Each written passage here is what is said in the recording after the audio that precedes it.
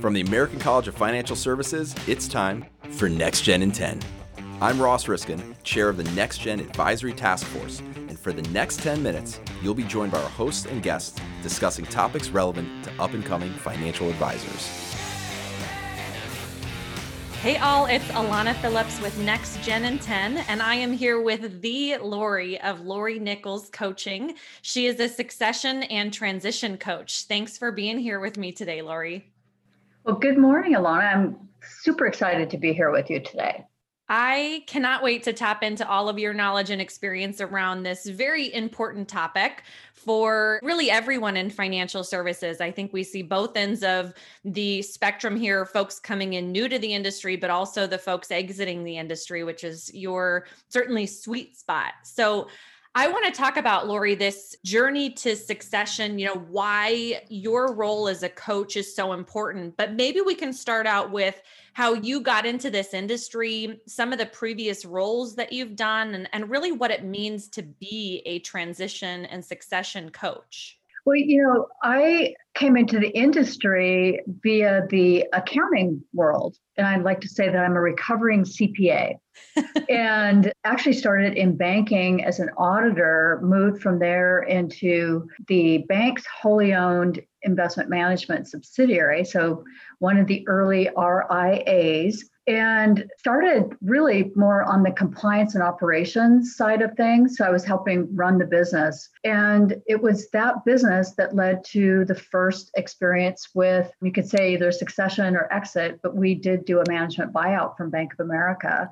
And that kind of put me on this path of not just leadership, but also just experiencing the industry through a lot of market cycles, a lot of ebbs and flows in relationship with partners and all of those kinds of things, and really created the kind of the gateway to multiple opportunities for selling the business and or doing some kind of an event, and really became aware as the years went by, it's really a journey more than a destination. When you think about what are you going to do with this business that you've invested all of your, life energy into, and quite candidly, the stress that was experienced over the years, and ended up being the person taking the lead on our eventual sale of that business to a much larger firm. So that's kind of where it all started. Yeah, sounds like, I think, a very unique perspective on it. And Lori, I so appreciate the compliance and operations side of things. I think sometimes that those different perspectives, right, make it easier when you go into these journeys of a succession to be able to see things at a more granular level and from both sides. So it sounds like you have had your own personal experience as well with succession. Can you talk to me a little bit about your sort of mental preparation for that and any challenges that came up with it for you personally? Well, it's really probably not that dissimilar from a lot of people. The years tick by, and I'm guessing I'm a little older than you. As those years tick by, you become more conscious of the fact that, it wasn't just years, it was decades. And in my case, I had two partners who were probably a good 8 to 10 years older than me. As we were becoming more seasoned in our business, we were starting to recognize the challenges of trying to grow the business, manage portfolios for clients, do all the day-to-day stuff. And as the years went by and the firm was bigger and there's more people, and recognizing that we were also getting to an age where and I'll do air quotes here, we should be doing something about an exit strategy, but we never talked about it. And so we actually had multiple opportunities and they never came to pass. And I think partly we weren't really as people ready. And I think that's one of the things that people kind of lose sight of when they're in this business that's about money and results and performance and all of that. But as human beings, we weren't really ready. And we got to a point where there's some very common catalysts that happened for a lot of people. And one of them happened to us. And that was one of my partners had a health event. He's fine. Everything ended up working out, but it was a wake-up call that all the certainty we maybe had in our minds was not necessarily going to unfold because there is no real such thing as certainty. And so we were maybe not forced, but we were pushed. And I think that was one of the takeaways as I reflected much later, much better to be pulled by a vision than to be pushed by circumstances. And so, yes, we were successful. I can only imagine what the results, even financially, it might have been if we'd actually invested even 10% more energy in the actual planning and importantly in grooming team members, because our lack of planning meant that we did not have an internal succession option. And I think that's one of the big things that I hear a lot as I talk with people now. Mm-hmm. They prefer internal, and I'm kind of listening and saying, well, it takes planning and it takes time. Thanks, Lori. I'm going to pause us there and we'll be back in just a moment. Give your clients the retirement security they need with our Retirement Income Certified Professional designation. Visit theamericancollege.edu/RICP to learn more. Learn how a goal-based approach redefines 21st century investment with our Wealth Management Certified Professional designation. Bring your value to a new level at theamericancollege.edu/WMCP. And Lori, we are back to pick up our conversation where we left off. So when you talk about, that story, Lori, and what you experienced with your firm, there was a catalyst, and that always seems to be the case, right? Somebody has to get sick, or I know, I was just talking to someone yesterday that got COVID in their 80s, and this is now a mad dash to find a successor for this advisor. And it's always a story like that, right? Is there a better way for advisors who are thinking about succession loosely, someday should do this, to start to be ready as humans, like you said? I'll say I'm still a big fan of Stephen Covey, and he wrote this book, The 7 Habits of Highly Effective People. And in there, he talks about these 4 quadrants, and quadrant 2 being the most important, where you plan, you take care of yourself physically. And then quadrant 1 is urgent and important. And what I see in most investment firms is everything is urgent and important. Oh gosh, yeah. When they're running around with their heads cut off like a chicken, I've seen that.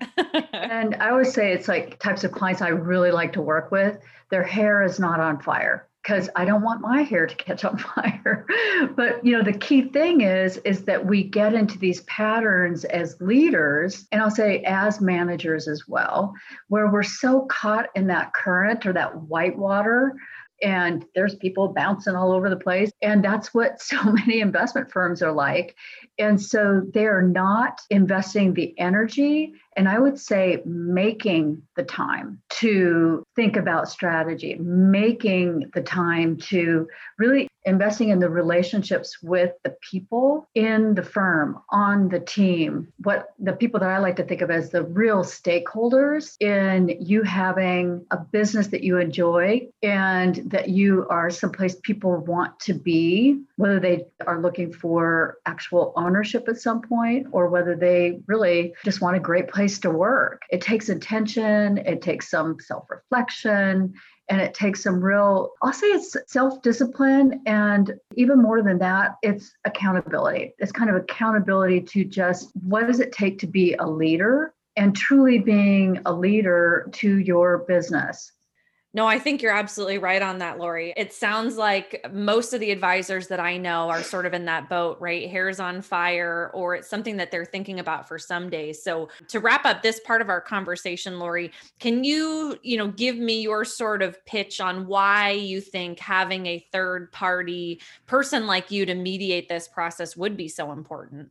It's kind of like, in some ways it's mediation, but in other ways, it's really about starting the conversation. Mm-hmm. Everything really starts with candid, caring conversations between those stakeholders who are all human beings. And so as a coach, I'm there to really be a support system for that, a little bit accountability, a little bit I'll say guide from the side. For some people, I think of myself as more of a wing woman, but it's really helping them to see what they're not able to see. But it's the skills and the energy and all of that you put into building your business to get it to where it is now. That not that those skills and that energy isn't still important, but if your business has grown, it's different.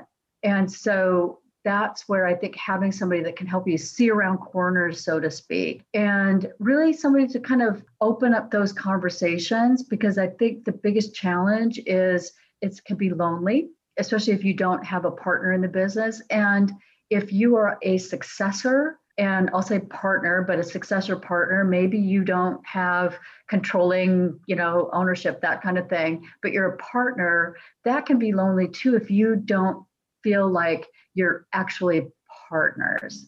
And so that's a big part of my work. What do we need to do to really be partners to each other, not just in bringing new clients on, but partners to each other, building a business with intention? Yeah, that's beautiful. It's nice because you basically become that catalyst instead of a medical event or something like that. So, Lori, I think you've piqued the attention of our next gen folks that are thinking about how do they become part of a succession? How do they do this effectively and efficiently as a partner? So hopefully our listeners will tune in for our next episodes where we'll dig in a little bit more about the next gen side of the succession. So thanks for being here with me, Lori. Thanks, Alana. For more episodes, visit our website at theamericancollege.edu/podcasts. This has been Next Gen in 10, brought to you by the American College of Financial Services.